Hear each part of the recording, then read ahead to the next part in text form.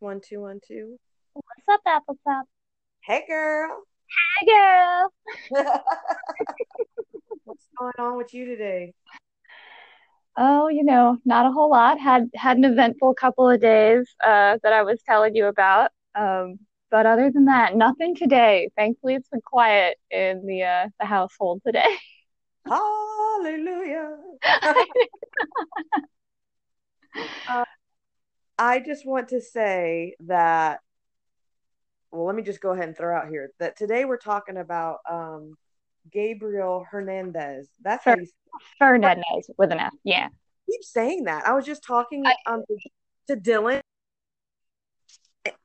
I was talking to Dylan about saying, um, sorry. Okay, so what I was going to say is,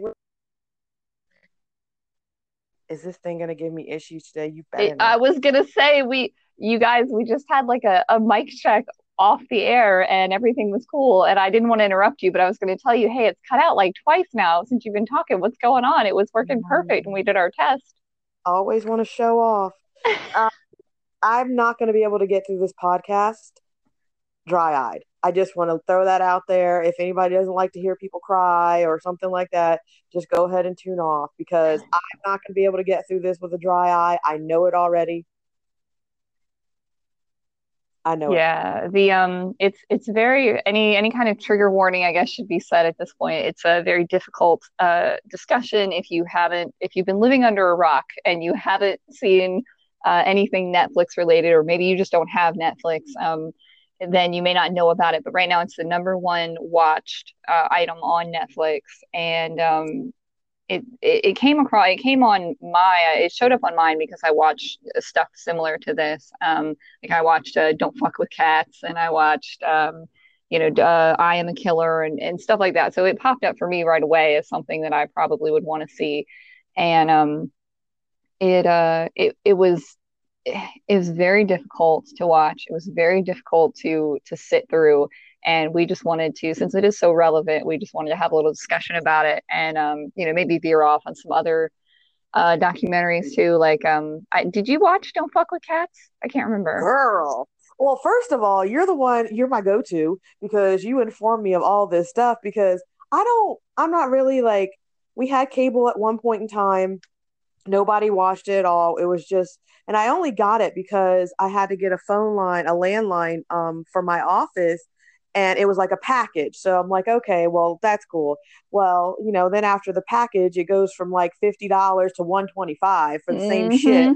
You know what I mean? And my kids don't watch TV. Kaya still doesn't watch TV. Nobody was watching it. So I was like, let me cut this off. And we were streaming before I got that package.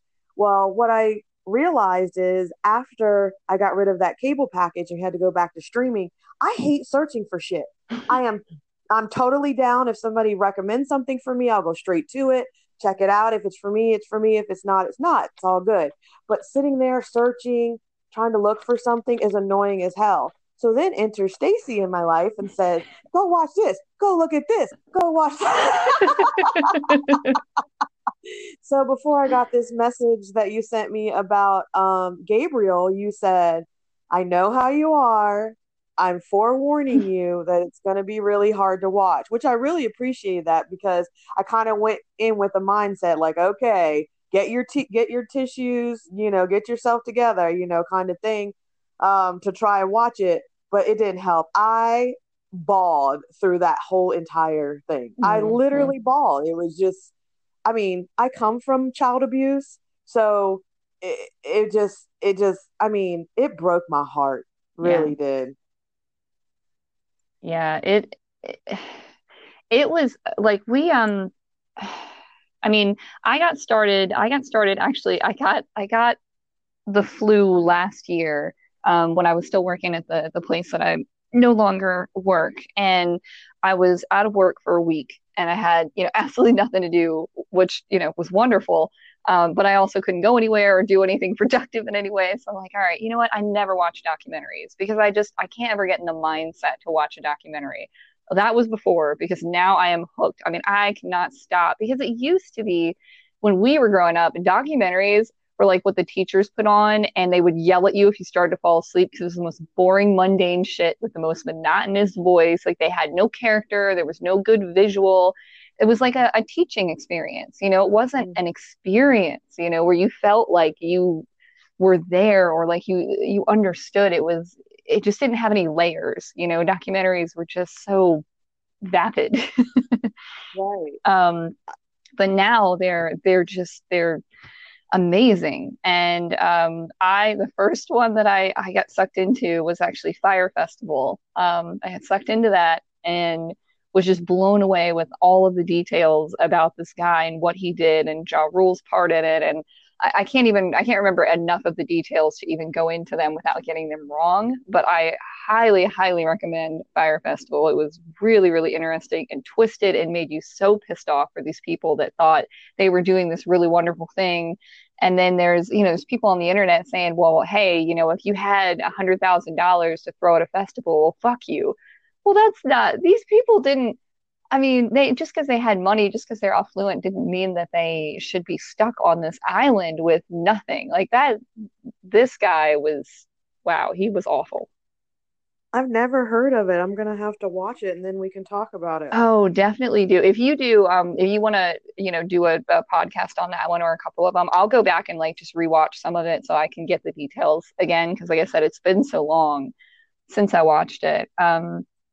But I went from that one and continued on. I watched the oh my goodness, what is her name? Casey Anthony. I watched the Casey Anthony one. I watched the why can I not remember her name? The one that was held abroad because she Oh yeah.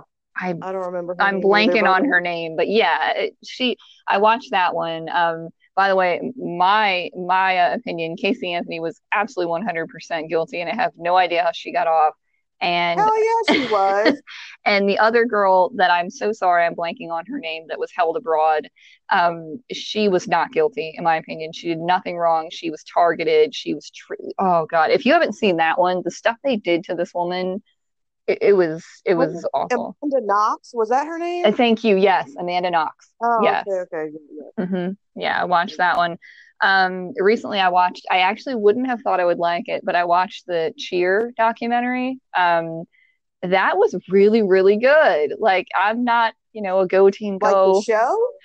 No, it's actually a documentary about goodness, what is her name? I feel so terrible that names just won't stick in my head, no matter how important I feel like people are. Unless I talk to you on a regular basis, I'm going to forget your name. Um, but it was a documentary about a specific cheer team that is the number one in the U.S. and they're in a tiny little town, and it's just how hard they work and how, you know, just what they do. I mean, it's not all about, you know, like I said, go team go. It's like cheerleaders are real Yeah. athletes. Yeah, that's a sport. Hmm. I mean, and you got to be in shape and fit. Oh yeah, that's definitely. It's And not just oh, I'm what sorry. are Go you ahead. saying? No, I'm agreeing with you. You're right. Well, and there's nowhere to go. Like if you're a cheerleader or a basketball player or a football player, I'm sorry, I meant to say if you are a gymnast or a basketball player or a football player, soccer player in high school and then in through college, well then you may have somewhere to go after college, you know, or you may be able, some people quit college and go right into, you know, go right into their professional career. Cheerleaders don't have that. There is no professional cheerleading team after college. Once you're out of college, you're done being a cheerleader. So these kids like work their way from sometimes young toddlers, even, you know, being put in these classes and coming up, and then they do this one last game in their senior year. I'm sorry, this one last um, what is the word I'm looking for?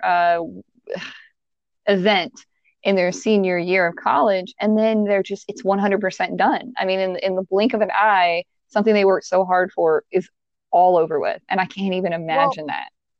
what about major leagues? What about cheerleading for football and baseball? I mean, they could still go on after college. You know, I'm so glad you said that because I feel like people listening would have been like, yeah, like they would have said the same thing. But what they pointed out that was very different is if you watch, like, let's say you watch Dallas Cowboys, Redskins, and Eagles, whatever your team is, You watch their cheerleaders. They're beautiful, and they can kick their feet up real high, and they can maybe do a backflip or a round off. They're not doing the stuff they're not doing basket tosses. And well, I don't want to say they're not. They may do a basket toss, but they're not doing like these crazy combinations where, I mean, these kids are falling and breaking ankles and breaking shoulders, getting concussions, knocking teeth out. I mean, because they are all they're working on is a gymnastics or a God, more I cannot say words today, a gymnasium floor with a really light padding over it. I mean, even gymnasts have more padding when they're working, but they're just in a regular gymnasium with this tiny, really flat padding over top of it.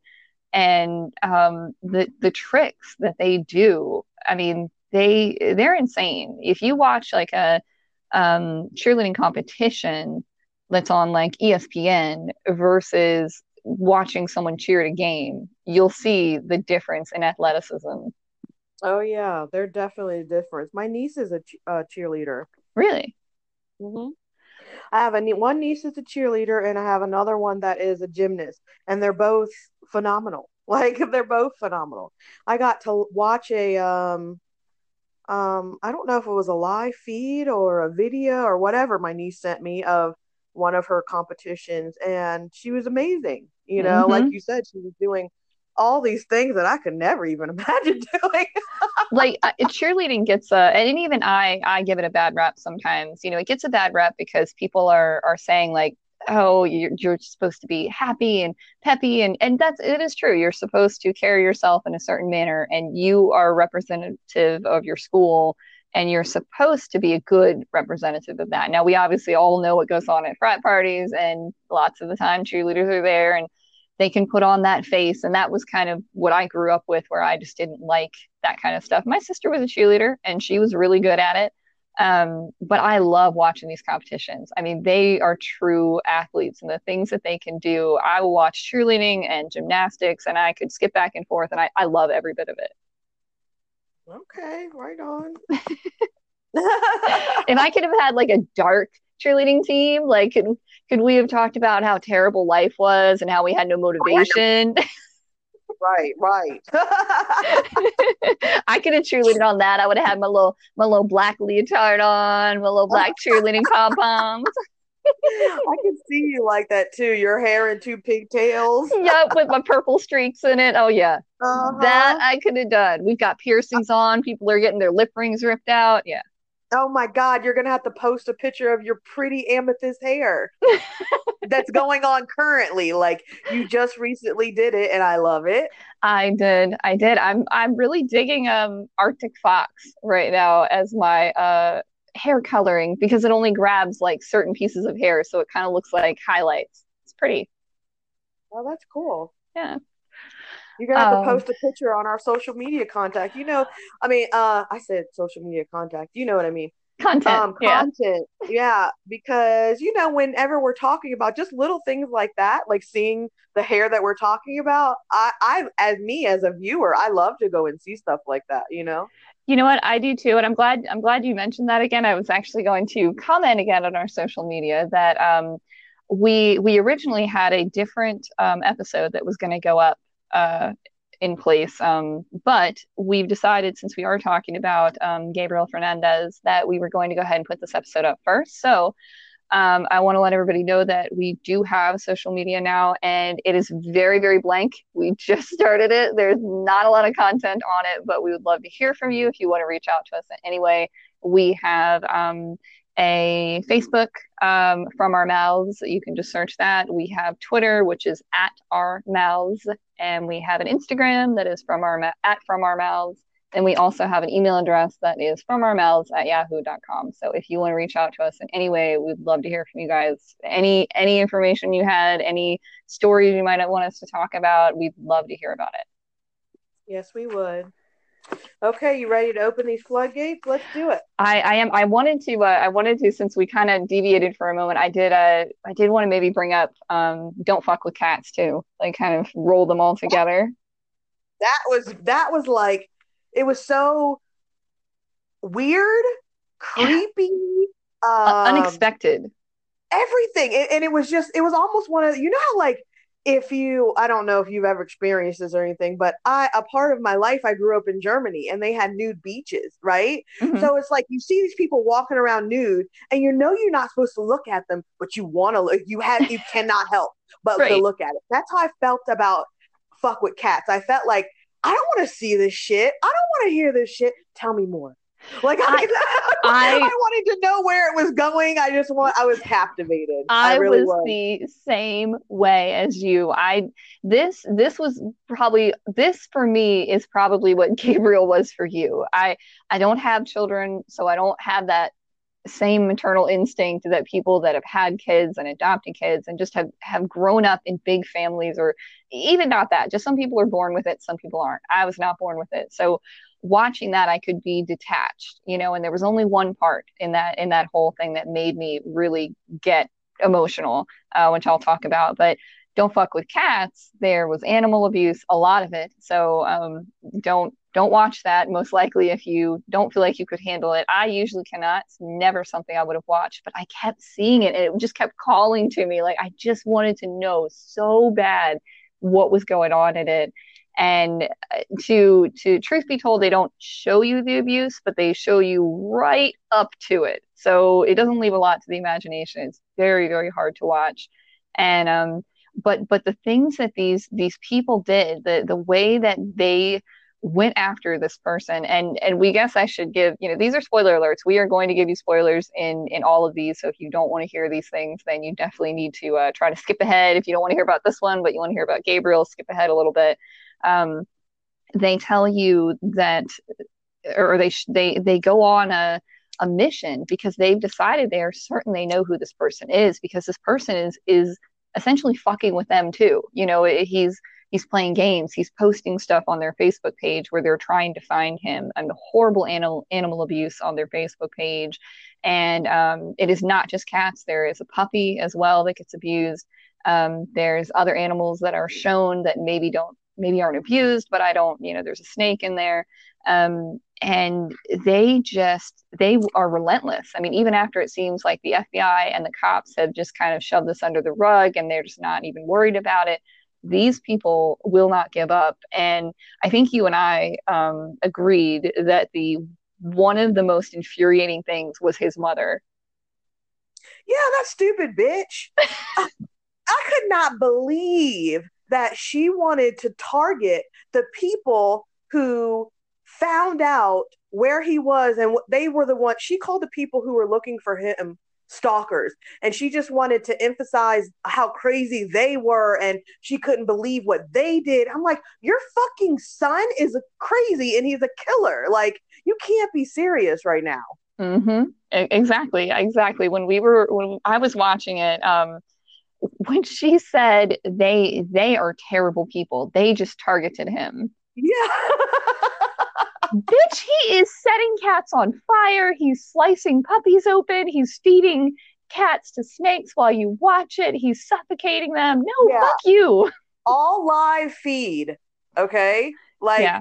recording stuff. Like, I remember one podcast you were saying, I think this is when we first started, you were like, one of your worst fears is that you say something wrong and somebody seeks you out to find you. And I'm like, you really think that somebody would do that? And then I watch this documentary and I see how these people are seeking him out because they don't like what he's doing or saying. And I thought, okay, she was right. People do seek other people out. God, yeah. Yeah, I mean, it's terrifying. In this case, it completely warranted. I mean, this guy, he wanted to be Absolutely. famous. He made a bunch of Instagram pages to like his Instagram, and he was running all of them. I think they said he had 14 Instagram pages that he was running, and he used all of those pages to build up his original public figure. I mean, he wanted to be a model. He had competed on some show in Canada to try to be like, it was kind of like America's Next Top Model type of show.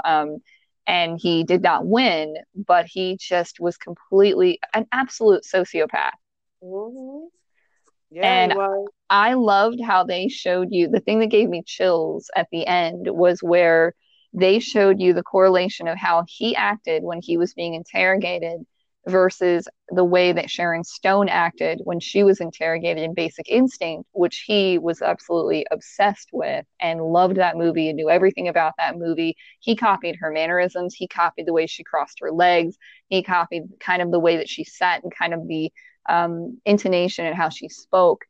It was so just creepy. And then the very end, they show his mom saying, I miss him, I love him, and I hold on to this keychain because he gave it to me, and it's the Basic Instinct like movie poster on this keychain. Yeah. Yeah, that dude just, he literally, even the way, to me, I know he was like modeling and stuff. To me, he looked fucking creepy. Like, he gave me the creeps just, he didn't have to say anything. Just the way he looked gave me the creeps. Mm-hmm. No, So, he absolutely did. It was yeah. So I feel like that's we pretty much covered that one. I hate that once I watch something like that, I kind of drop the details from my head because you can't hold on to that stuff. It's just too much. yeah. But it was so interesting to watch. Very, very hard to watch, but so interesting to sit through. Um, but yeah, Gabriel Fernandez was the main topic we wanted to talk about today. And it was extremely difficult to watch. I believe it was a five-parter series, and they were essentially talking about LA. It's in LA County, in California, and this 8-year-old Palmdale. boy. Yeah, Palmdale. Okay, sorry about that. You're right. It was I'm LA sorry. County. No, you were right, LA County, but it was Palmdale, California, just if anybody wants to know. Oh, okay. Yeah, thank you. I did not remember that. So they were talking about or started out with a 911 call, and a man named Zario Igeri. I think that's how his last name was You could pronounced. just call Igeri. him Fucker if you want. That you know what? That's fine. That's absolutely fine. He had called. Actually, I believe his wife had, or I keep saying wife, his girlfriend had called 911. Her name was Pearl Fernandez, and she was the mother of Gabriel. Isario is just her boyfriend, and they had lived together for several years. And so she calls 911, says, "My son fell in the bathtub." Well, see, I got a bit confused. Can you correct that for me? Because I thought she told one of her other sons, Ezekiel, to tell the cops that he fell while they were playing. But at one point, they said he fell in the bathtub. No, you know what? I know what I'm doing. I'm mixing up. I apologize. They said he fell while he was playing with their older son, Ezekiel, and that they had put him in the bathtub to try to wake him up. They turned water on. He wouldn't wake up and he wasn't Right. breathing and they didn't know what to do. So they had turned water on him to try to, shock his system back awake. And he wasn't breathing. So the 911 operator says, "We're sending help. Can you put your boyfriend on the phone if he's with your son?" So he gets on the phone and he sounds completely calm, no issue. No, he's not breathing. She said, "Do you know how to do 911?" "Yes." "Can you do it?" "Yes." "Okay, I'll hold while you do it." "Okay." Now, I don't know for those of you that maybe don't listen to a lot of podcasts or anywhere that you can hear a 911 call, but oftentimes you're going to hear the phone drop. People are out of breath. They're yelling into the phone because it's not on speaker, or maybe it is on speaker, and you can hear movement where somebody, for anyone that's ever actually done CPR or gone to a CPR class, it's very, very difficult to push that hard on a chest, even an 8-year-old boy's chest. When I did it, taking a class, my knees would come up off the ground because you had to push so hard to get far enough down, to cause what you want to happen, to try to get the heart to start beating, or to push it to manually beat it. And there was nothing. It was complete silence. And the 911 operator waits a moment and then says, "Are you doing CPR? Is he breathing? Is anything happening?" "No."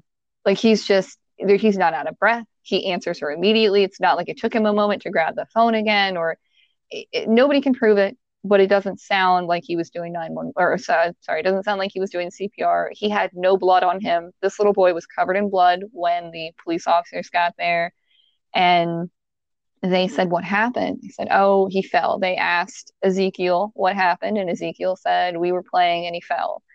and they rush him to the hospital. They get his pulse back, rush him over to the hospital, and when they get there, they've got him in the trauma unit of the ER, and they interviewed an ER nurse that said the people that were working on him were yelling out different contusions and different injuries that they saw on him, and I was to write them down.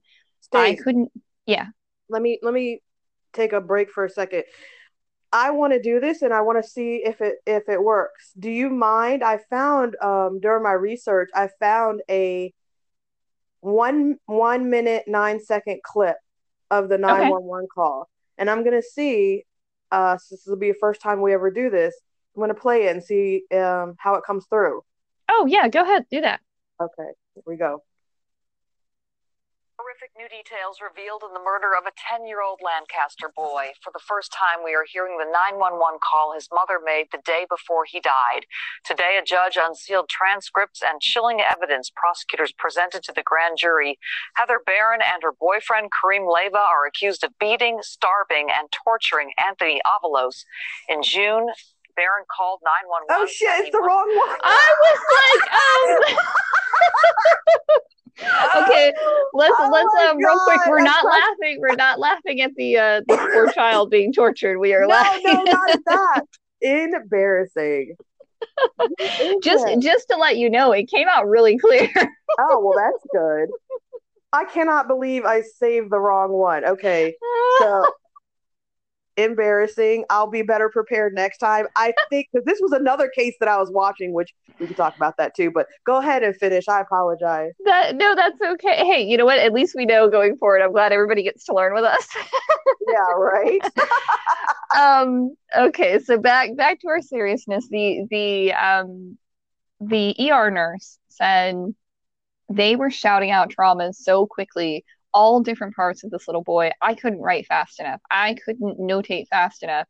And they have a little chart of a human being front and back, and you're just to notate these different areas and what type of contusions or lacerations or whatever the person has, broken bones, things like that.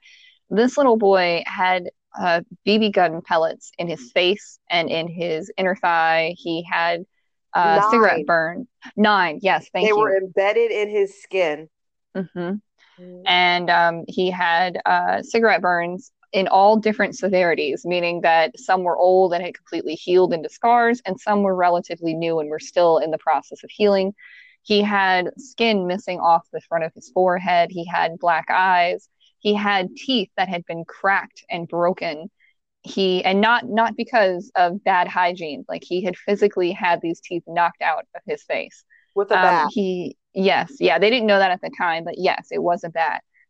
He had a crushed in section of his skull that they said when you pushed on it, you could push down into it. Like his skull had give to it because it had been smashed in. He had ligature marks where he had been, they weren't sure at the time, either tied up or handcuffed. They did find out later it was handcuffs on both of his wrists and on both of his ankles. What else am I missing, AT? Oh God, he was beaten, he was binded, he was shot with the BB gun, he was starved, his teeth were knocked out. They locked him in that cabin thing every night before he went to bed. They put a bandana, a sock in his mouth, a bandana around him. One of the most important parts of this story is that they said that the reason why because there was 3 children. There was him, his brother, and his sister. And the reason why and the 2 other children were older. His Gabriel was the youngest. He was 8 at the time of his death. He had an older sister named Virginia, and then the oldest was his brother Ezekiel. Right. And so he was targeted. He was the one who was beaten and not the other siblings. And they said that they targeted him because they thought that he was gay. So on his penis was burned. They had cut it too. They had cut the tip of his penis. Mm-hmm. It was burned. It was bruised. It was cut. And I would imagine that they targeted part of it, his penis area because they thought that he was gay. there he had bite marks. Did you say that he had bite Yes, marks? I did not say that. You're correct. He did have bite marks. Now when the ER doctors are looking at all of this, I mean, they don't know what has caused this. And he came in with a notation of, "Hey, I fell while I was playing and hurt myself." And when the mom and boyfriend were asked in the beginning, "Well, hey, he's actually got a lot of issues. Could you tell us what happened?" It was, "Oh, they play pretty rough. He's had we've had several home visits from social workers. We've always been able to explain it. They've cleared us of anything. He just plays really rough, and he's a difficult child, and all this." So as the story unfolds, they find out originally Pearl, actually, all three of these children have the same dad, but their dad was incarcerated. And they don't tell you what he's incarcerated for, but he is not around. And she when she had Gabriel, she didn't want him. She did not want to have another baby, but was it her uncle? I think it was her uncle, right? Yeah. That took, okay. So her uncle said, "Look, I know you don't want another child, but it was against their religion," which is insane for me to say she had any religion because she's an evil monster, to abort. So he said, "If you have the baby, I'll take him." And she She left did. him at the hospital, right? I was gonna say 3 days. He was a 3 day old newborn, and she calls her uncle and says, "You need to come get your kid. He's annoying me already." And they discharged her from the hospital. She left him there, just left that little baby right there. So her uncle came and picked him up, and for 3 years he lived with her uncle and her uncle's boyfriend, and they loved him. He was a happy baby. He was well fed. He was well taken care of. He was clean. And then they never explain why, other than it sounds like Pearl and her boyfriend, Zario, decided that Gabriel would become gay if he was raised by two gay men. And they made up a story that he had been touched by one of these men. And her uncle actually got deported back to, was it Peru? Is that where he originally lived? And he hadn't lived there in 38 years, and he just gets deported back to Peru because of something that he never did. I mean, I don't know this man, and I feel I'm certain that there's not a chance he ever hurt this child, that he loved this child. They wanted a child, they wanted to have a family, and just out of hate, these people took this child back and did it in a horribly underhanded way. And for a small period of time, he also lived with his grandmother, and did okay there. I mean, didn't seem nearly as happy, but did okay. And then came back to live with Pearl and her boyfriend and his other two siblings. And he just kept saying, "I want to go back and live with my grandma." At 6 years old, he wrote suicide notes in his little 6 year old scrawled handwriting on like that colored paper that you used to have in school that you would draw on. What am I thinking of that? Starts with the C, and I can't think of it. You want to say confectioner paper. Oh, construction. Thank you. Yes, construction paper.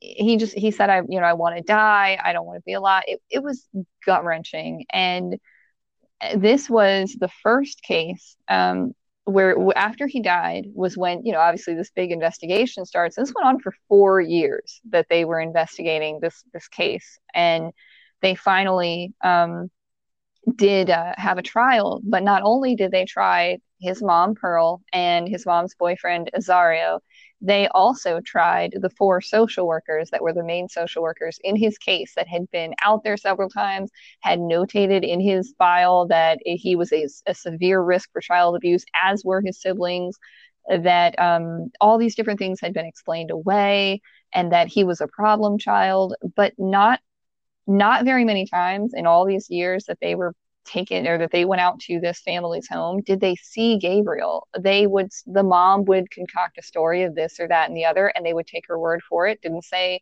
"Well, let me see the child. I have to see him." Nothing. They would just go about their day, and it was infuriating to listen to the fact that all of these years of paperwork had been listed. And he had a first grade teacher, first grade, right? Yeah, first grade teacher. She had called into the social working line, the CT. Why can't I think of what it is? Child Protective CPS. She had called into CPS several times, all these different times, to report so many things about this child. and would talk to the caseworker specifically, or would leave her voice message, hey, this has happened. He came in with a black eye. He came in with busted teeth. He was out for 13 days and came back and still could barely open his eyes. He had a BB gun shot in his face. And he didn't want to tell the teacher what happened because he said, every time I tell you, that lady comes out to my house and I get beat worse. Damn. I thought whenever the part where it came up that they prosecuted the social workers, it was 2 social workers and their supervisors who got prosecuted. And I thought, bravo, because that's their job. That's your job. That's your profession. And I was talking to one of my girlfriends about it, and she was like, she's in that profession. And she was like, that would be devastating to me and my career. I don't know if they should have, been prosecuted. And I said, how in the world could you say that you don't think that they could be prosecuted, that they should be prosecuted? I said, there's something called a code of ethics when you are in that profession. And the fact that this little boy could have been saved by 4 different people just in that little scenario, the 2 social workers and their supervisors, you can't tell me that you don't feel or they should take some responsibility for that. And she was like, well, I see your side, but ultimately they weren't the ones who killed them. No, they weren't, but they didn't help from him staying alive either. And it really did kind of upset me when I found out that just this year in January that they dismissed the charges for these people. Mm-hmm. And they said that, I think I wrote down the quote. Let me get it. It says that, quote, we conclude that the petitioners never had the requisite duty to control the abusers and did not have care or custody of Gabriel. I call bullshit, okay? Somebody has to take responsibility. Yes, the parents did do it. Yes, they are incarcerated. Yes, they are locked up. But there's so many other people who came into this child's life who were supposed to carry a code of ethics, and they failed this child. So for that reason, I do believe that they should have been prosecuted. I don't know what they should have been in therapy. I don't know if they should have gotten more counseling. I don't know if they should have been incarcerated. I don't know what their punishment should have been. But I do think they should have been prosecuted and it should have stuck. I agree with you. You know what? I do see your friend's side as well, as much as I hate to say that I do. Only because and this is not even nearly the same level. I try to compare it to the fact that I did work for a big corporation that was not nearly as important in what these people are doing in their lives. And the amount of backup that we got when we wanted to make a big change was so minute. And again, not nearly the same thing, but I try to kind of put myself there. And, they always talk about how we try to keep them with the family. That's the best thing we can do if we can. Breaking up a family is the worst thing for a child if we don't have to. And I understand that. It's just that it seems that so many people let so much slide and just thought, well, it's just this one thing, it's just this other one thing, and didn't realize just how awful it is. And I try to think of, like, when I was having a bad day, at my job, and I let something slide that I shouldn't have, because we're human. Like they were saying, we're human. We're going to make mistakes. We're going to let our emotions either run us or not take care of things. Maybe when we should be more emotional, we're going to let it go. And it's very, very difficult to rely 100% and not have, any type of, well, we're human, we make mistakes, or we let this one go, or let this one, whatever the case may be. When you're that far away and you're not ever being held accountable, it's got to be a shock to the system when somebody actually does try to hold you accountable to that. And you're like, okay, but look, I was just doing my job. I was doing what I've always been told to do. I actually did not dislike the male supervisor that they had interviewed, the one that just said,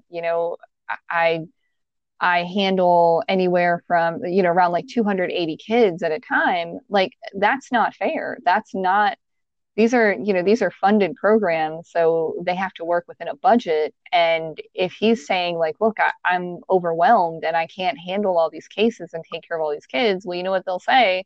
Well, we'll find someone who will.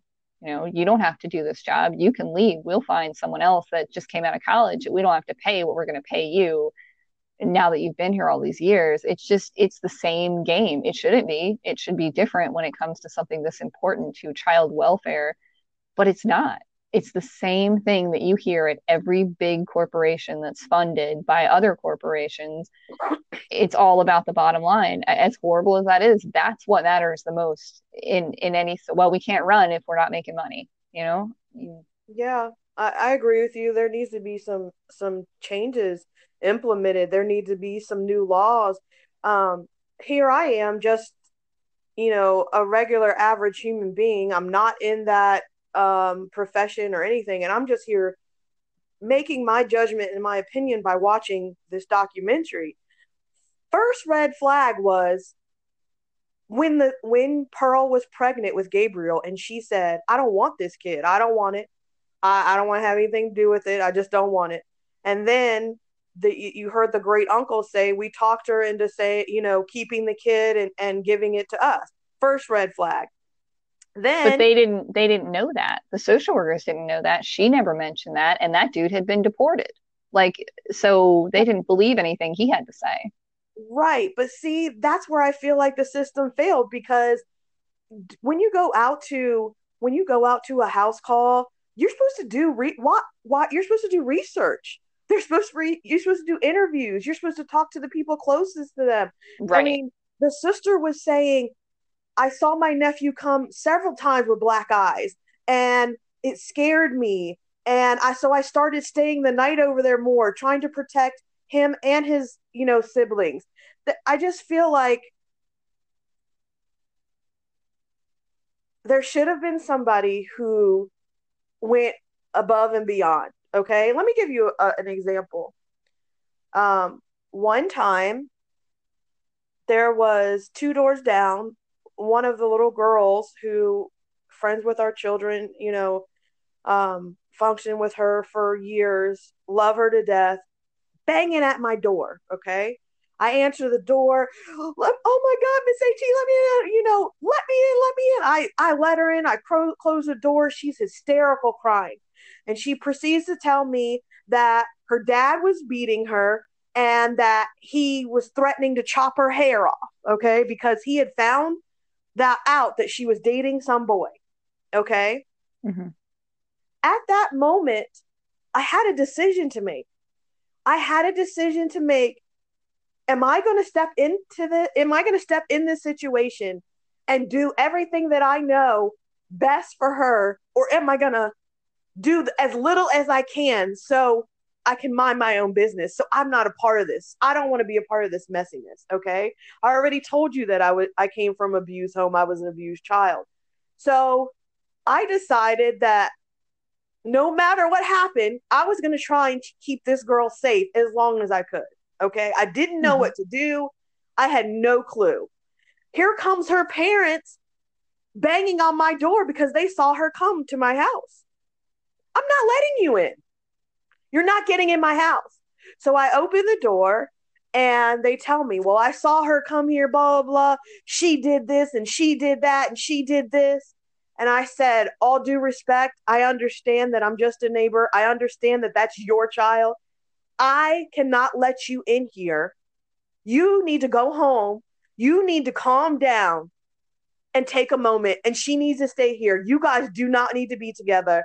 And I just can't let you in here. That's my child. You don't hold my child. It's going off on me. And I had to close the door and lock my door. And I kept that child there as long as I could. We talked. I hugged her. We cried.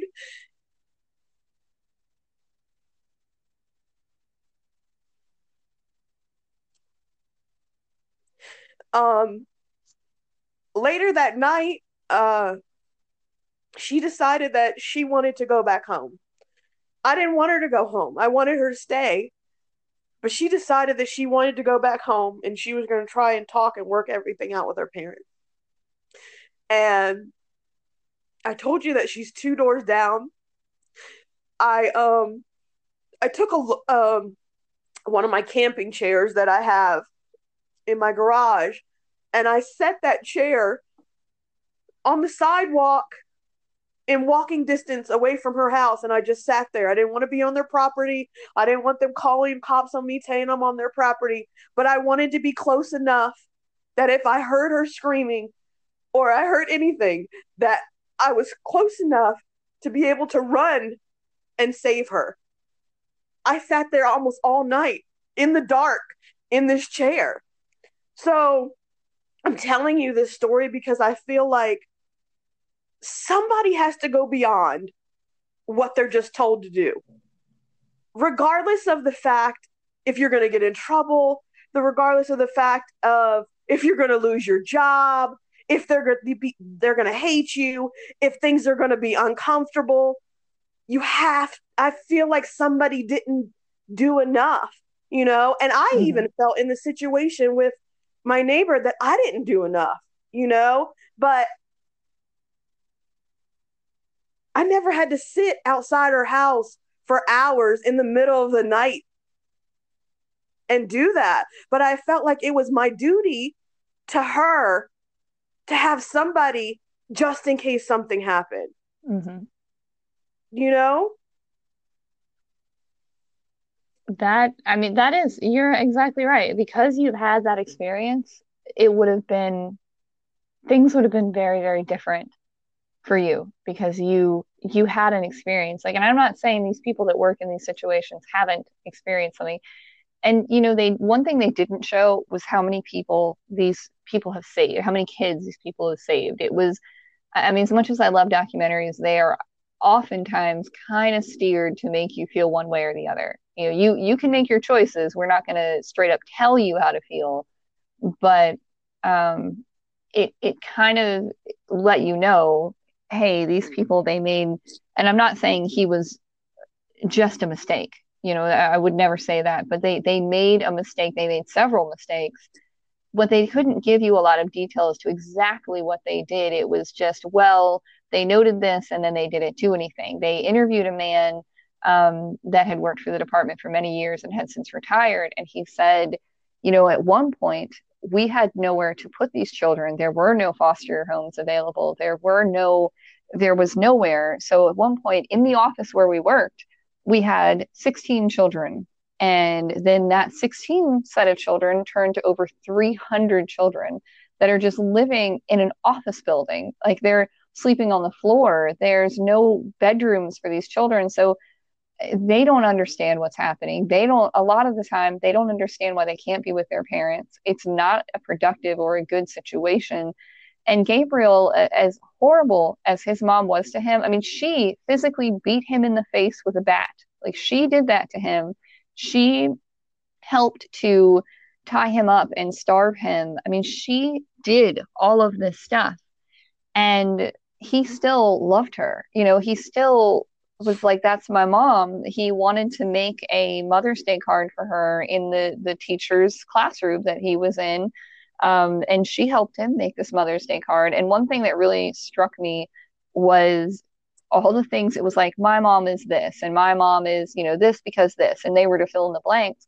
And he always talked about how beautiful she was, how pretty she was, but never once was it like, my mom gives the best hugs. My mom gives the best kisses. My mom is so sweet. My mom makes great pancakes. It was nothing like any of those things. It was only about her beauty. And he wrote her some little coupons, to give to her for Mother's Day. And one of them was, I'll be good. And it was just really upsetting to watch. But oftentimes, the social workers were saying, not the ones that were on trial, but different people they had interviewed were saying, look, we always want to try to keep them with the family if we can, even if it's not the most ideal situation, because pulling a child out of their family is oftentimes a lot more stressful for them than you realize. And people sitting on the outside can say, you guys should have found a different home for these kids. You should rehome them. Well, it's not that simple. You have to find a place to rehome them, and you have to find the best situation to put them in as far as rehoming them. So I'm Well, really glad they put these people on trial. I really am, because it's the start to something. But I'm not surprised that it didn't get very far.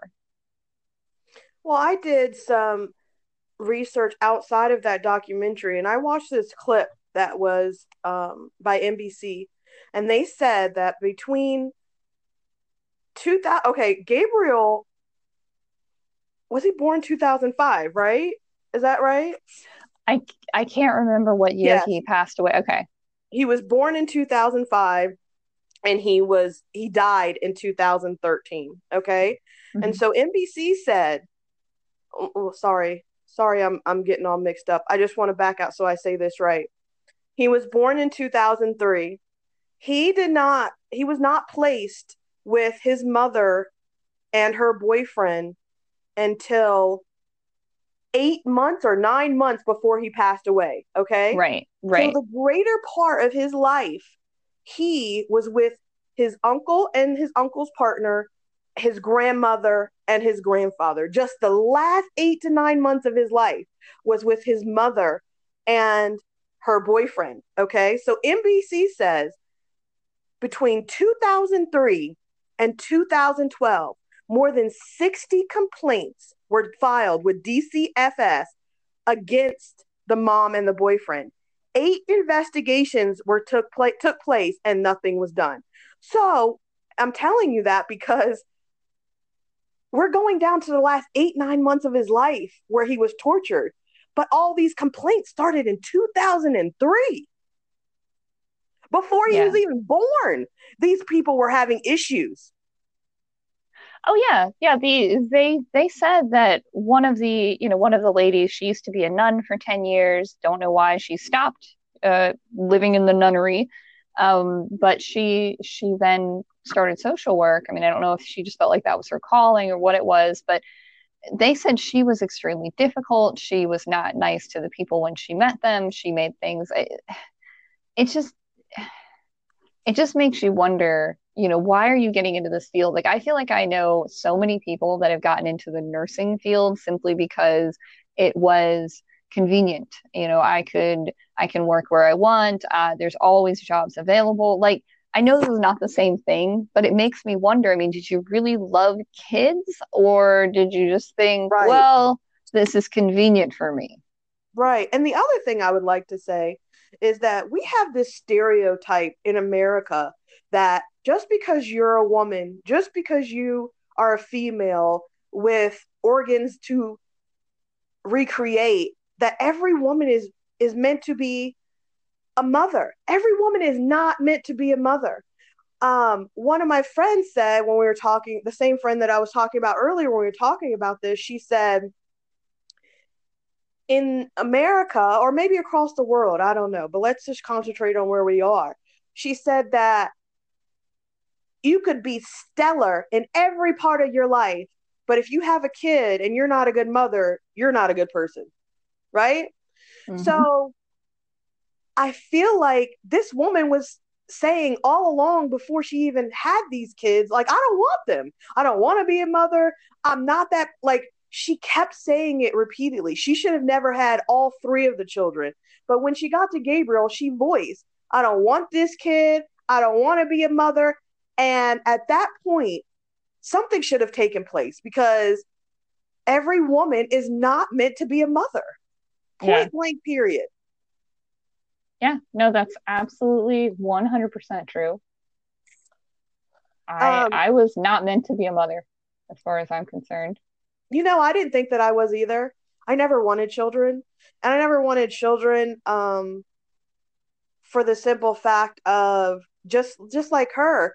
Um, she was abused. It came out that she was abused. She Hmm. was abused when she was brought up. She was gang raped for 2 days. Um, and so her abuse continued on. In my situation, my mother was abused by her mother and she abused me, and I was so terrified that I was going to do that to somebody else. Like, I did not want to hurt anybody else, that I thought I didn't want to fuck up anybody like I was fucked up. You know what I mean? Mm-hmm. So I didn't want to have any kids, not saying that I thought that I was capable of that, but pretty much be proactive. Let's be proactive and not reactive. Don't even put me in that situation, so I have to find out what's going to happen. Does that make sense? No, it 100% makes sense. I completely agree with you. I don't believe, though I don't know for sure, that my mom was ever abused, but she was abusive to me, just mentally, not physically. And I could tell when I was forced at certain points to live with her and my stepfather, who was extremely abusive as well, that I was angry, and I was becoming angry. And I felt like, even at that young age, I didn't think I could fight it. I felt like eventually I'm going to be them. I'm going to be the people that they are. I'm going to be just as abusive. So the fact that you took such a negative situation and made a change, it's really hard to do. Anybody that hasn't grown up in that type of family, it's really, really hard to break, even though you hated how you felt, even though you think when you're a kid, I'd never treat my kid this way. I'll let them do this and that and the other. It's a really, really hard to break when you grew up that way. Now, I am not making excuses for Pearl, because as you can see, every single day people do it. Every single day people make a conscious choice not to be like the abusers that they had. And she had a choice she could have made. I don't care that they claim that she was mentally incapable, that she, didn't have a high enough education. I don't care. You had something in you that you could have tried to fix, and you chose not to. You chose. They claimed that it was called scapegoat syndrome for Gabriel, where they would use him as their scapegoat for everything. Because oftentimes people will say, and actually my husband and I, we were talking about this, and he's like, well, I just don't understand how they only abused him. Why didn't they abuse the other kids? And I said, because they don't even consciously do it. It's just they pick one thing, some people do it to animals. Some people will pick their dog that they have, and every single thing that goes wrong, you had a really bad day at work and you come home and you beat the shit out of this dog. Well, that's what they did to this kid.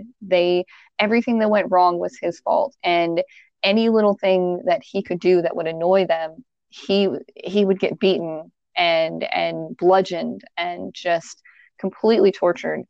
And one of the things that was interesting for me that I'd never heard of, was the fact that when they first said they were going to try, because I don't feel like we've gotten to the point where we've said that the last beating he incurred was from Azario, his mom's boyfriend.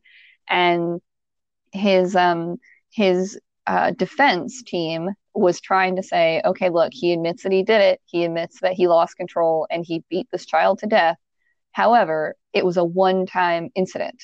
Now they can show months and months of abuse to this child, and as you said, many cases where people had come out, but the prosecutor was trying to say, well, okay, well, this was murder in the first. And even I at first was saying it's not murder in the first, because murder in the first shows intention, shows, will, that you planned it, that you meant to do it. But they had like a clause of murder in the first via torture. And that's just saying that you tortured somebody to the point where you knew you could kill them. And 100%, I agreed with that completely. And in the end of this documentary, they did find him guilty of murder in the first, and they did sentence him to death. Now, the mom took a shitty way out after she saw what happened to Azario, and she took a plea deal and got life in prison for what she did. And the one thing that I know you're going to agree with me on that was so infuriating was her letter to the court. Oh my God. Where she said, I'm not going to get the quote right, but she said, I want to say I'm sorry. I'm sorry to everyone. And I hope that my other children will come to their senses and come see me. Mm-hmm. Mm-hmm. Because, it becomes with the abuser, and I learned this through therapy, because I chose to go to therapy. So this is even before I had my first child, just because I knew that I didn't know I was going to be a parent, but I knew that it was an issue for me that I wanted to work through. And I'm glad that I did, because it allowed me to understand things that I couldn't understand coming from an abused home. You get blamed for a lot of things. You feel like you're not good enough. You're ignored. You're isolated. You're labeled. It comes from not just physical abuse, but verbal abuse. Um, you feel like you're dismissed, and so you keep thinking like, what did I do? And you're a child. Mm-hmm. You're a child. Yes, you could do things that you're not supposed to. You could have messed up, but you're a child. Okay, so you're learning, you're growing, you're gonna do things that you shouldn't do, or do things that maybe an adult would feel that are not acceptable. But I learned through therapy that, first of all, it becomes a vicious cycle that is perpetuated from generation. Okay. And then you have a conscious decision to say, this stops here, and you're going to do something about it, or you're just going to let it continue on. And I learned that when you have the abuser, that they are they are tormented in their mind by their own internal feelings of inadequacy. Mm-hmm. Okay, so instead of dealing with their issues, they choose a target, and then you become that projected target. Right. I never understood that. I always thought, you don't love me because I'm not doing this, or and I still deal with that today in my current relationships. I always feel like I have to overdo myself because I feel like I need you to love me, and I need to do over what everybody else is doing, because just regular old me is not good enough. Right? Yeah. No, exactly. I mean, even knowing it doesn't make it, just because you know it and you believe it, you still have doubts and you still have insecurities, and that is a lifetime of work, and it makes you really angry because you just think, if you just treated me better, I wouldn't have to deal with this. You had a problem, you made it my problem, and now you're fine. You're fine. You don't think you did anything wrong. Usually They that's how never the do. abuser is. Yeah, the abuser just thinks it was maybe I slipped up from time to time, but I was a good parent, or I was a good this, I was a good husband, I was a good wife, whomever you are, that's the abuser. I don't know if you've ever read or heard of the book called A Child Called It by David Peltzer. I believe it's David Peltzer. I read that, gosh, I don't know, 10, 15 years ago at this place. It's probably been 15 years ago. I don't know exactly when he wrote it, but he was the third worst child abuse case in California in the 1970s. And he wrote a book about his abuse, and it was the same story. I mean, not the type of abuse. What he endured was over many years, and I don't want to say worse because I don't want to compare, but apples to apples or whatever. But it was gut wrenching. I read this book more than once. I don't know why. I don't know what the fascination is. I can't say I enjoy reading these things, but I'm fascinated to learn how people come through, and how just how they endure such awfulness, and then they become these wonderful people. He became a dad, and he's, by all accounts, a wonderful dad. He loves his child. He wouldn't do, he just can't imagine that.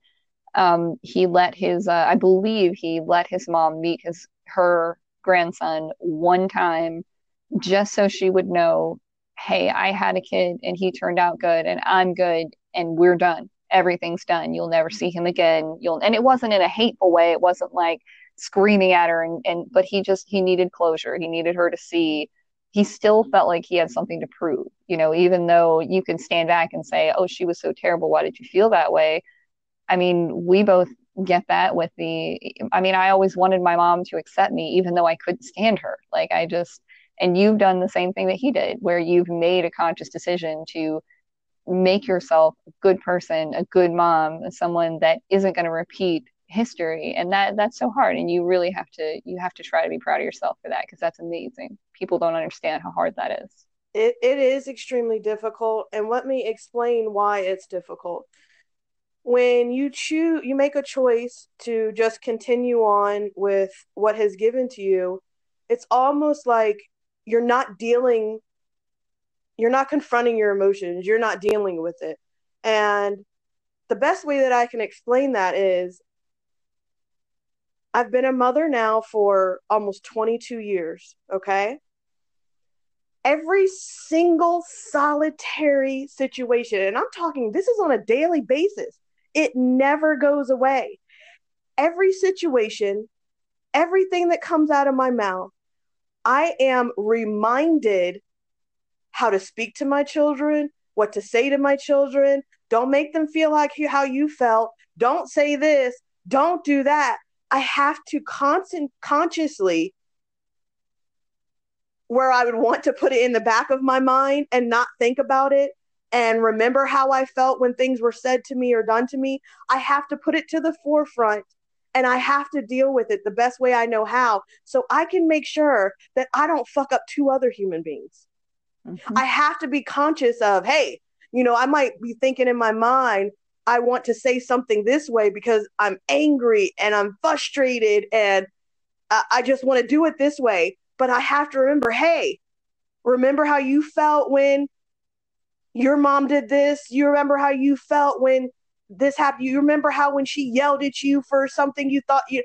I have to always remember. So it's always there in the front of my mind for the safety of these other two children that I refuse to do this to. Mm-hmm. So it's almost like you have to live in your misery daily just so you can remember not to do this to somebody else, not let them feel the feelings that you felt. And if I didn't take that position, I would imagine that it's a whole lot easier, Stacey, to put that in the back of my mind and just act on my emotions as I feel. It's a whole lot harder to resist hitting somebody or acting out in anger than it is for you to take a moment, collect yourself, and deal with it in another way. Absolutely. I could not have said that any better than you said it. That is 100% true. And that's what, not that most people wouldn't watch these documentaries and feel pain, but that's part of what is so infuriating when you watch this is if you came from any type of abuse, any kind, whether it happened when you were a child or when later in life, I feel like so many people have gone through some type of abuse, which is terrible. That's what makes you so angry when you watch it is these people had a choice. This little boy didn't have a choice. And right. Some people straight up say, well, why didn't he just run away? Where was he going to run to? He was 8. Let me tell you. I didn't run away when I was 12. And right. I can imagine, when he was 8. And it's not that easy. No. It's easy for you to say that if you haven't been in that situation, but you have fear. Fear is a huge factor. My mom used to tell me, I dare you to go and tell a friend or tell somebody. I would go to a school like Gabriel with a black eye, with a busted lip. I dare you to tell somebody what happened because you want to know why? They'll come in here and they'll take you and they'll take your sister and it'll be all your fault. Mm-hmm. Whoa, what a huge thing for a child to have on their shoulders. And then I'm thinking, I don't want it. My mom and dad never touched my sister, ever, never.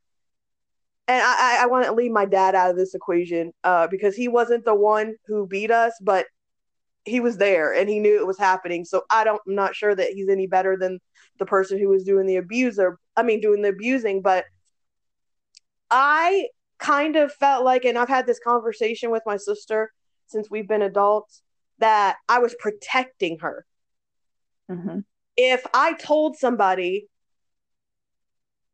does that mean that, I didn't know if they were going to take me away? I didn't know if they were going to take both of us away. If they take me away, now does she become the target? I didn't know it was going to happen. So fear is a huge thing. You don't know how to handle something like that until you're in that situation, and you don't know the person who's the victim, what they're thinking in their mind, because I literally thought whenever my mom said that, she knew what she was doing. It's control, it's power. But I didn't know what she was doing. All I kept thinking is, she's right. Like, I can't tell anybody. I can't get them to, take me away or take my sister away or both of us away. And maybe she would get separated from, I couldn't let that happen. Right. So there's a lot of factors to abuse. And it's a very, very complex situation. It's very complex. I don't know. Yeah, it's definitely not, it's not cut and dry. It's not that simple as just, why didn't you run away? Why did you stay? Or why didn't you tell someone? I mean, I, again, not that we're trying to compare, but I didn't suffer the same type of abuse, that you suffered. I wasn't beaten on. I was just told, terrible things. I was told awful stuff. And I mean, I was threatened. My family was threatened. My stepdad used to threaten to kill my dad and my dog and my grandma. And and I believed him. People would say, why would you believe him? Well, I was a kid and he was hateful. Like, why wouldn't I believe him? Right. Do you mind sharing some of the things that were said? Because to me, I went through physical and mental and verbal abuse. And I feel like, now looking back on it, I wish that she had just beat the shit out of me and never said anything. And I think I could have healed faster. You know what?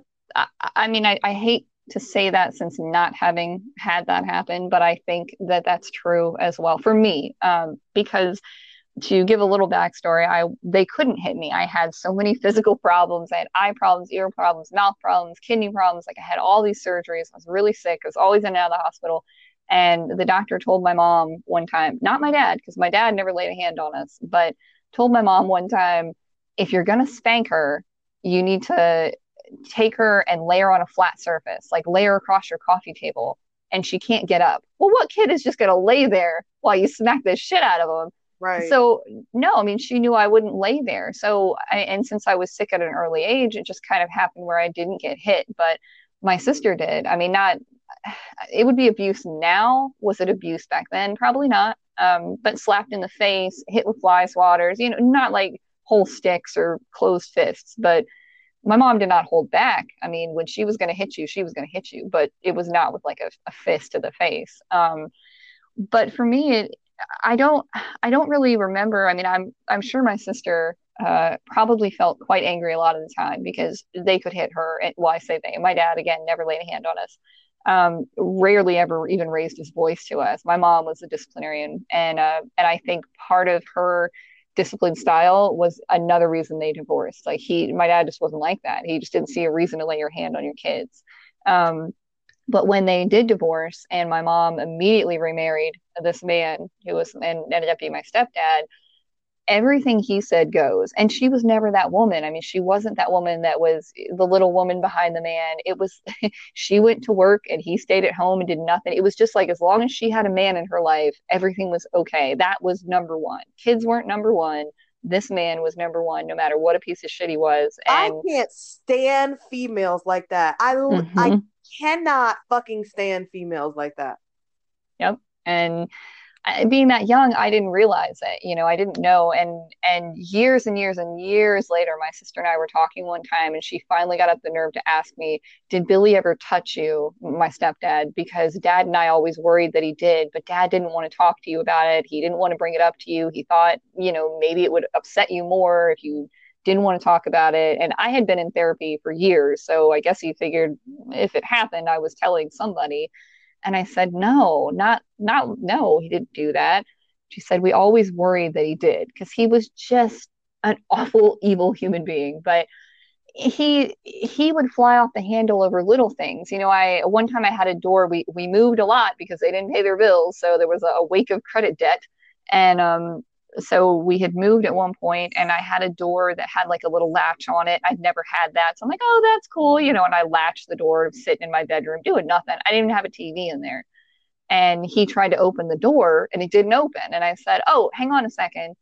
And because he'd opened it so hard, it got stuck. And I said, I can't get it back off. I can't get the latch back off. So finally he kicks the door open and tells me, if you ever do that again, I'm going to fucking beat the shit out of you. What the fuck is wrong with you? Like, it was just something like that. Like, I had never been known to do anything wrong. I was not a bad kid. I didn't do drugs. I didn't bring boys to my house. Like, I didn't stay out. I didn't have a curfew because I didn't go anywhere. I didn't do anything. I was just a kid, and I played with the neighborhood kids. We rode our bikes around and we played with the puppies that our friends' neighbors had. Like, that is the crap I did.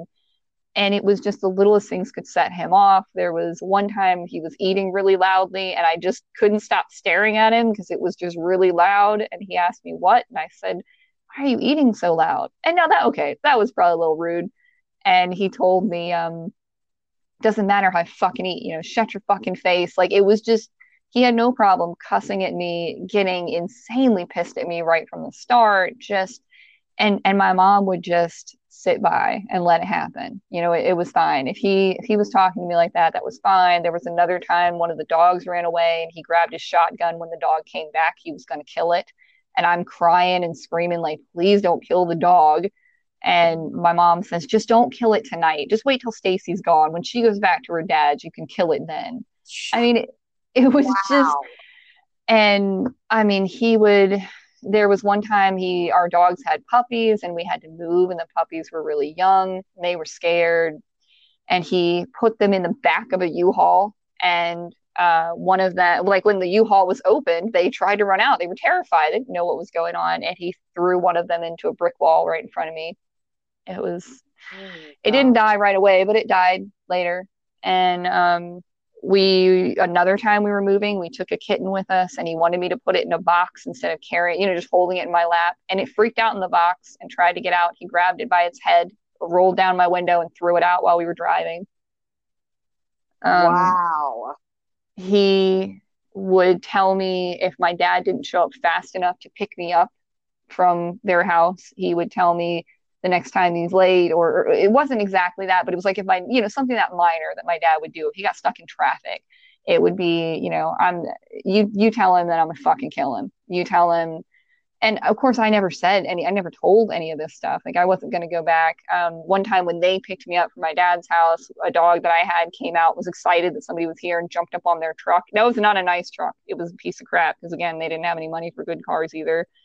And he told me when I got in the car, if that dog scratched my truck, I'm going to kill your fucking dog. And my mom would just sit there. Like, the most she'd say is, Billy, like he'd said a dirty joke or something. Like, he'd said something inappropriate. So yeah, it was just a lot of mental torture. And my dad and I sued my mom and my stepdad when I was 12 years old for custody for me. But while we're still going through this custody battle, which goes on for over 8 months, I still have to live with them.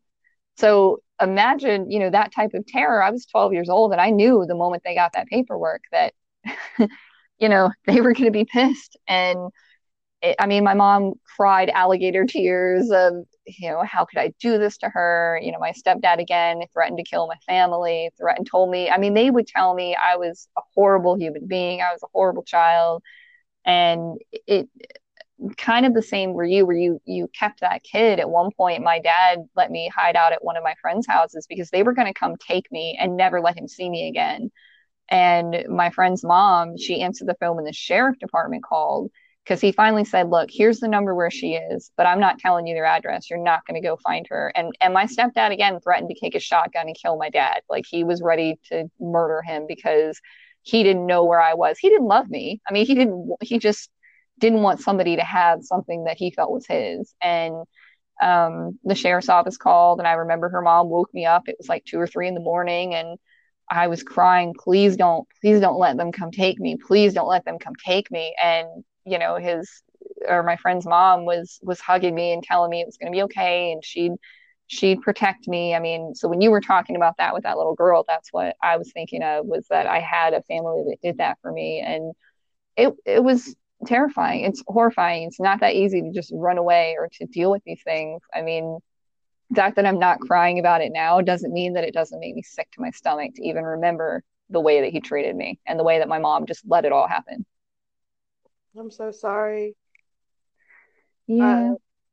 I don't share a lot, and you'll realize this through our podcast. Our listeners will realize this. I will share certain things that I don't think mean anything. I will Mm-hmm. share little minute parts of my life that I don't give a shit. As far as really, really personal things, I don't like to share that bit of information, but I did come into this podcast realizing that this podcast is bigger just than just me and you.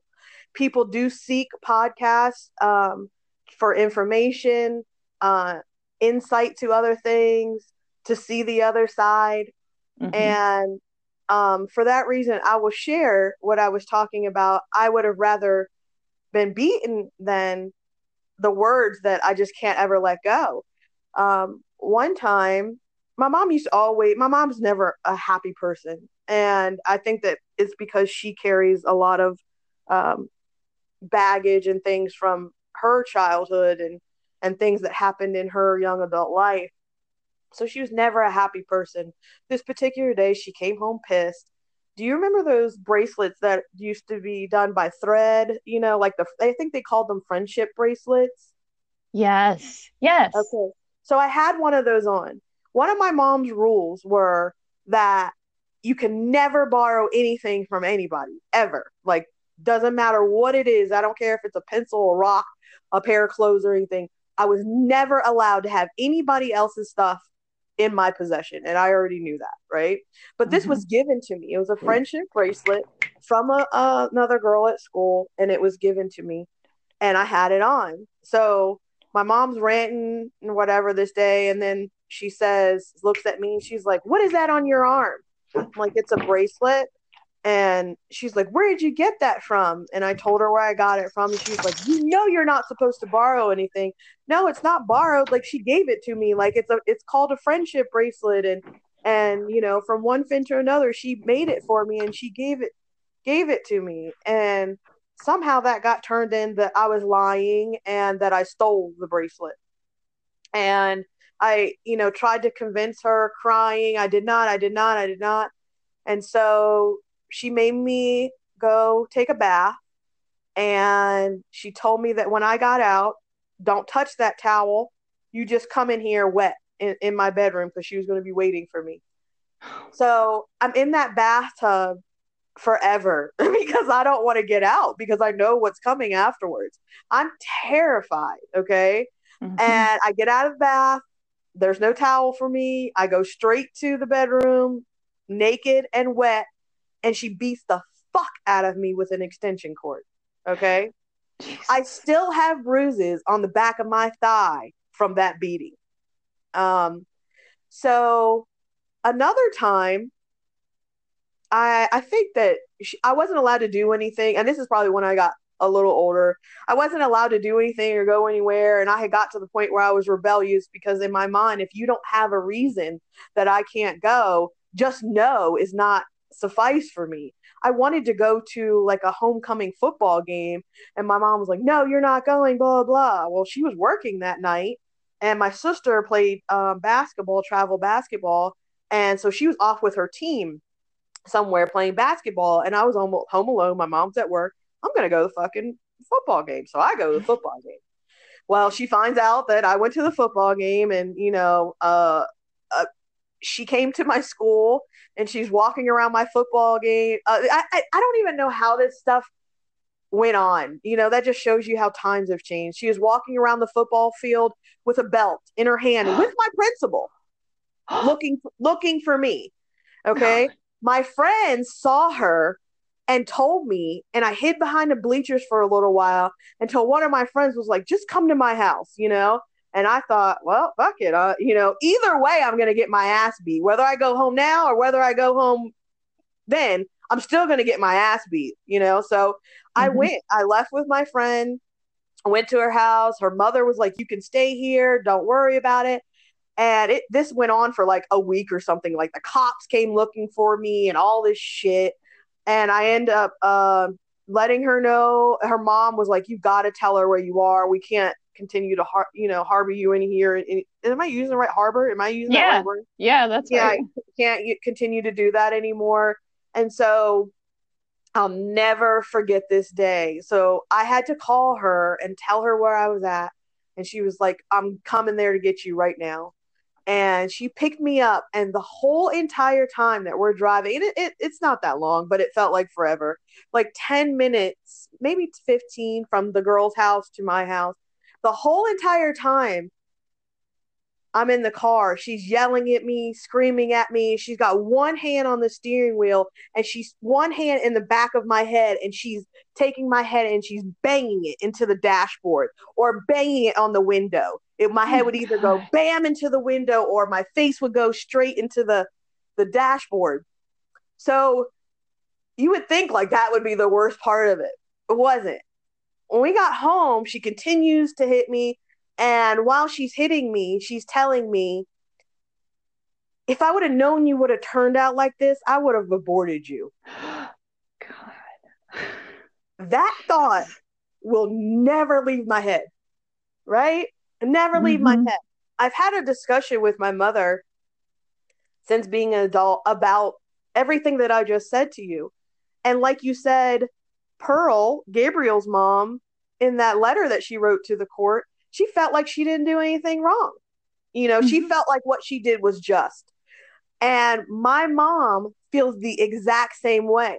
She has apologized to me in the way that she says, I'm sorry that it made you feel that way. Right. I'm sorry you feel that way. Right. I'm sorry that you took it that way. Yes. So that's why I say I think that mental and verbal abuse is it's all of it's terrible.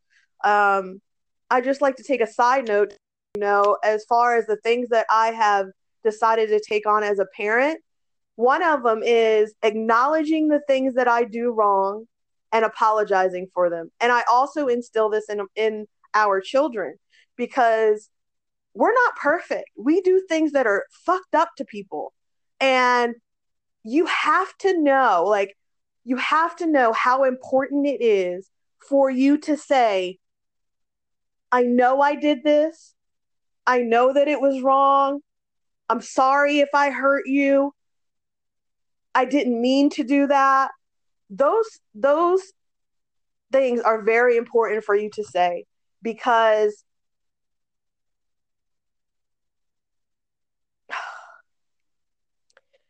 it means the world to somebody for you to just admit that you made an error. I didn't make that error. Me being the person you abused, I didn't make an error. You did. So I have room to find closure. I have room to see that you're human and that it's not always my fault. Right. So I don't like to cuss when I'm chastising my children, when I'm telling them something, but I do. I'm imperfect. I do. And I'll get mad and I'll say things, but I never, ever say things and then don't go back and say, hey, when I said so-and-so to you, it was wrong. And I apologize for that. And I know that I shouldn't have said that, but in that moment, it took over me. But I want to let you know it wasn't right what I did. I'm sorry that I did that to you. And I never, ever want to do that again. And I tell my children, when you do something wrong, whether it's to your parents, to your friends, to your coworker, you have to, no matter how hard or uncomfortable it is very important for you to acknowledge your wrongdoings and apologize for what you've done. It doesn't matter if the other person is receptive or not. It is important for you to do that, because I had to teach them that. And I also had to teach myself to do that, because I have a parent in my life who still doesn't take responsibility for their actions and have never said, hey, I dealt with the cards that I had the best way I could, and I am so sorry that I fucked you up in the process. I'm sorry I put my hands on you. I'm sorry that I said the things that I did. I'm so, so, so sorry. If there's any way that I could go back and I could change everything, please know that I would. that would mean that little statement right there would mean everything. You're absolutely right. If my mom was still here and she could say more to me than when she asked me one time, she actually straight up asked me if there was anything she'd ever done in my life that she needed to apologize for. And the most I could say, because I was so off guard, was, well, I didn't really like Billy very much. And she said, well, I haven't liked most of the guys you've dated, but I haven't said anything to you. Oh, yeah. Okay, that's what we're doing. So I was like, okay, we didn't really want to apologize. You wanted me to make you feel better that you had not. So I let it go. But exactly what you're saying is 100% true. And I guess the only good thing I can say about Billy is that he made me want to stand up for animals more, because I saw how abusive he was to the animals that we had. And he made me be open to all different kinds of people, because he would tell me when I dyed my hair with stripe colors. He told me I looked like the N-word when I had remember when they used to do, you said friendship bracelets, remember when they used to do the little things in your hair? I mean, maybe only white girls did. Okay. I got one of those. Did you? Okay. I got one of those. He told me I looked like the N-word, and they made me take it out because no kid of his, even though I wasn't his kid. This is the guy who was also racist? Yeah. Oh, okay. Yeah, and named our cat the N-word, and when it climbed up a tree one time, just stood outside screaming that word at the cat. He named your cat nigger? Yeah. Shut the fuck up. Yeah, and not with an A, you guys. There's no A. What? Yeah. Wow. Anybody that came to the house and asked, oh, the cat's name's Blackie. But yeah, that's not the name the cat had outside, and certainly not the name that he yelled when the cat was gone. But yeah, he was something horrible. But exactly what you said, I couldn't have said it any better. Was if my mom would have ever just said, you know what, I'm really sorry. I feel like I could have at least forgiven her, because she's been passed away now for a few years, and while I accept the things that happen, I don't know that I'd ever forgive her for letting me grow up like that, and letting someone treat me like that, and letting him abuse animals. And I just don't think I could forgive that. Right. But a lot of people in my life call me sensitive. A lot of people don't understand why I do the certain things that I do. And for me, it's just really Did you just break something? No, that was my no, my husband just came home and opened the door and waved really quietly, and one of my dogs walked in and shook, and her tags like clink clink clink when she shook. And I was actually trying to like wave her away, like, shh, go. I thought you like dropped a glass or something. Hey, Ray. No, it happened earlier when you were talking too, so I hope it didn't come through the first time. But anyway, please continue. I was just saying that I find it really important to, if I do something to you, if I know about it. If I don't know, I don't know that I did something. But if I think that I've done something to you, or I think I might have hurt you, or I think that I've said something the wrong way, I will throw everything that I have. Pride is nothing to me. I will absolutely say, look, Stacy, I know that this, I don't know, this is a hard time between us, and I know that I said this, or I know I've done that. If I could go back and change it all, I would. I just want to make sure that I don't leave the people who are in my life feeling like I felt. So I might have apologized more than normal, or might be overly sensitive. So if you have somebody in your life, just probably know that comes from circumstances. You know what I mean? So, right. You know what, though? I find that to be an amazing gift, because as you and I know, and I would think a lot of listeners would know, that's a rarity among people, because I can't tell you how many times that I feel like someone has done me wrong, and I've tried to talk about it, not just say, hey, you fucked up, but like to actually say, that really hurts me, or what you did just felt so deceitful, and they like automatically go on the defensive, right. And there is no apology. It's like, how dare you call me out? Right. And those people, I do have those people in my life, and those people unfortunately, it's like a trigger to my mother. It brings me ill feelings because I feel like it brings me back to her.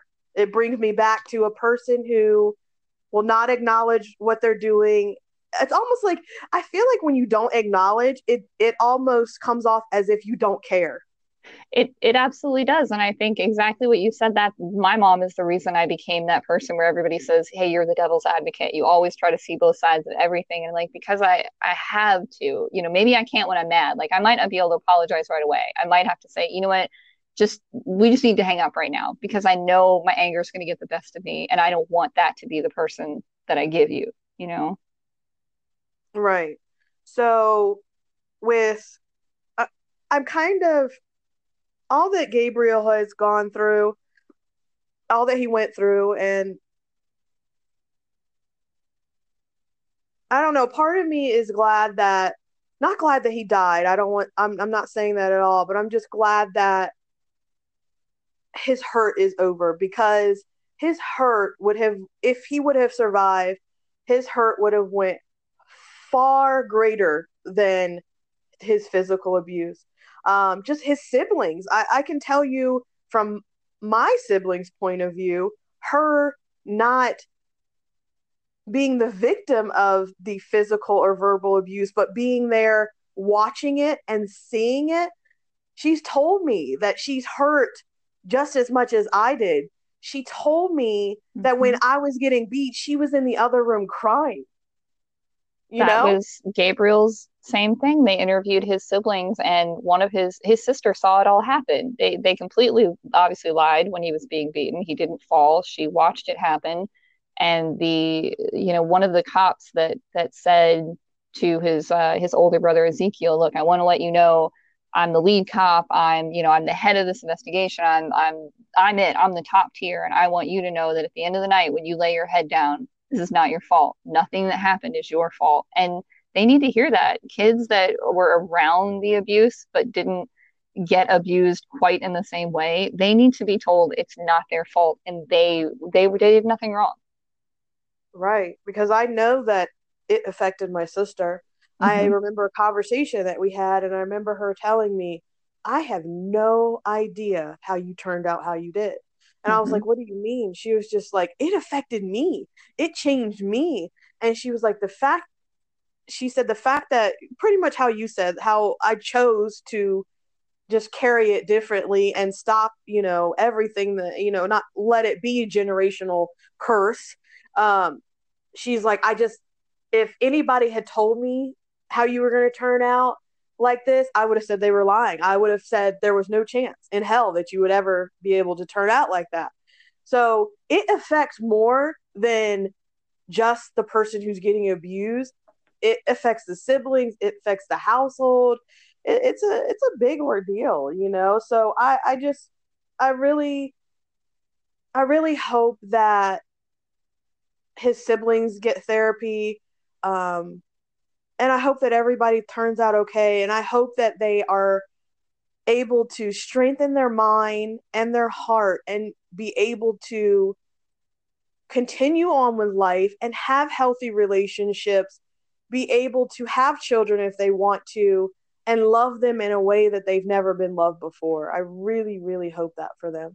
Absolutely, that they can take something good from something so terrible and turn it around. Because I feel like you've definitely done that. I feel like I've tried to do that. So that's all you can do. If you've been abused or witnessed abuse, all you can do is try to find something good out of it so it wasn't completely a pointless part of your life. Right. And do you mind? I mean, we've been going for an hour and something. Do you mind if I close it? No, go ahead. I just want to end with if you know somebody who is being abused, even if you're not sure, if your gut tells you that something is happening, step in. Don't be the person who doesn't step in. Do whatever you think you need to do. If you need to reach out to your pastor, if you need to reach out to a school guidance counselor, because if you don't know, the school guidance counselor is the best person to reach out to because they can call, they have very many points of contact that they can call to get this child help. And the fact that they see them every day and deal with them every day, they are the best people to contact when it comes to if you think that something is happening to a child that you know. So contact somebody, contact DCS, DCFC,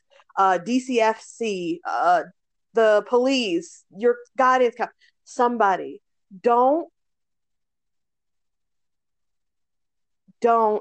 let your feelings escape you. Listen to your intuition. Listen to the child if they're telling you something. If you feel like you saw something but you're not sure, act on it anyway. Act on it anyway. If you were wrong, then you were just wrong, But maybe you will help save a little girl or a little boy's life like Gabriel just slept through the cracks. So step in. That's my last words. If you can do it, step in. I think that's a very good thing to end on. All right, Stace. An hour and 40 minutes later. See you later. Bye.